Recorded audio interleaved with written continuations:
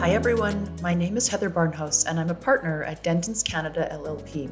Welcome to our Agribusiness podcast, where we explore the challenges, trends, and innovation happening in the agricultural industry in Canada. Every year, Olds College hosts the AgSmart Conference to bring together agricultural innovators and service providers to showcase new technologies in ag. Chris Young, our Senior Manager of Client Development, was on site at the conference in August to chat with numerous stakeholders in the ag ecosystem. Please join us for the next few episodes to listen to some of these conversations Chris has had with the innovators and investors that attended AgSmart.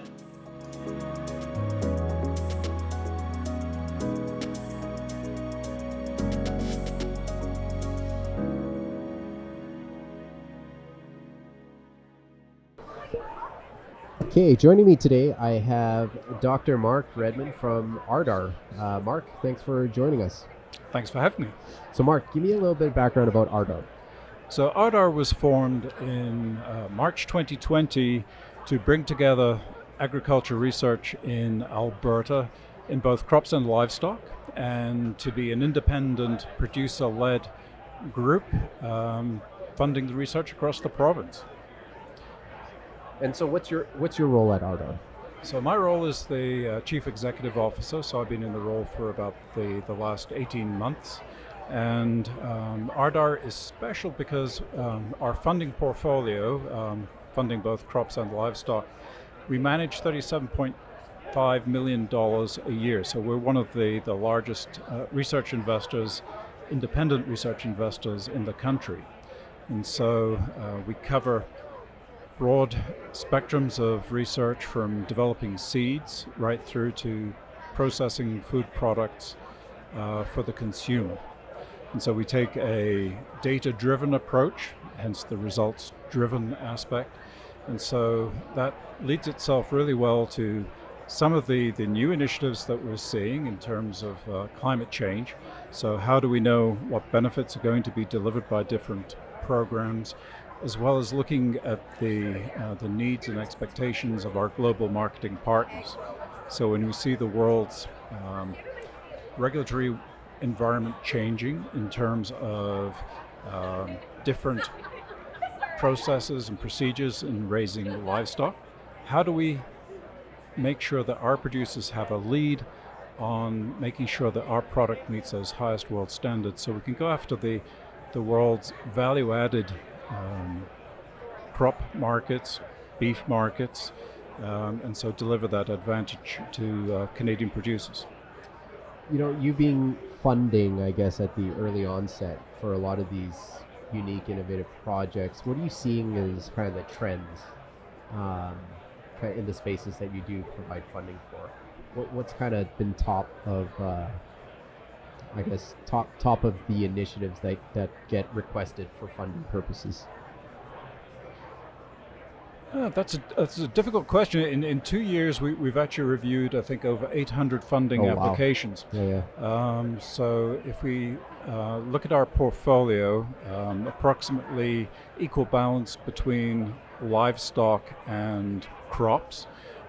So on the crop side of things, disease resistance is very important, as is increasing yields and productivity.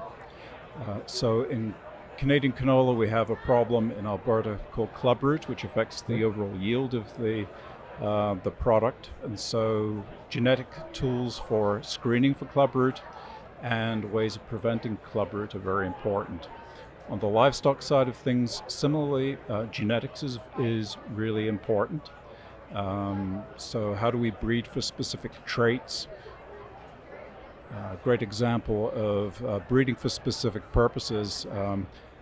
Our top export from Alberta to Japan is actually a chilled pork product. Okay. And that product for the eastern markets had to have a different type of marbling. So we looked at the genetics of the pigs to produce the marbling effect. But to get that marbling, they needed a special feed. So it was a variety of barley.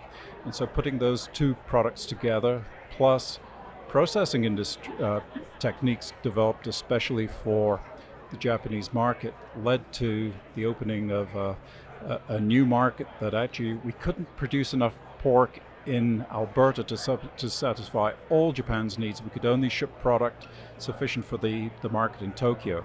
So big marketing opportunities there. What's holding that industry back right now is really concern in terms of some of the upcoming diseases. So you might have heard of African swine fever, which has taken the European market and set it back. We have to be smart and come up with control measures in order to concentrate your industry in one particular place. So this is one instance where having diversified production across Canada works in a beneficial way to protect your markets. And so those zoonotic diseases still are a big concern. Right. So that's quite the implications on some of this research into how to, like just your example there about, your genetic, adaptation for the types of meat, pork products that the Japanese would want to take, as you said, opens up a whole new marketplace for producers. So quite significant, I guess, your funding of some of this early onset research.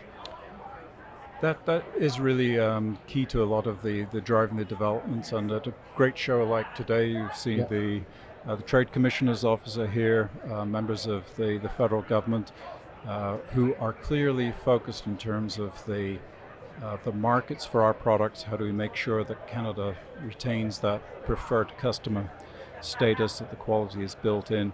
And that's the producers today really have eyes on economics as well as the market needs. So we look to combining both to give us preferred market advantages. Perfect. Well, Mark, thank you for taking time to drop by our booth today, and glad to see you at AgSmart, and look forward to keeping up, checking out your progress that you're making with RDAR and some of the funding initiatives you're doing. Sounds great. Thank you. Thanks, Mark.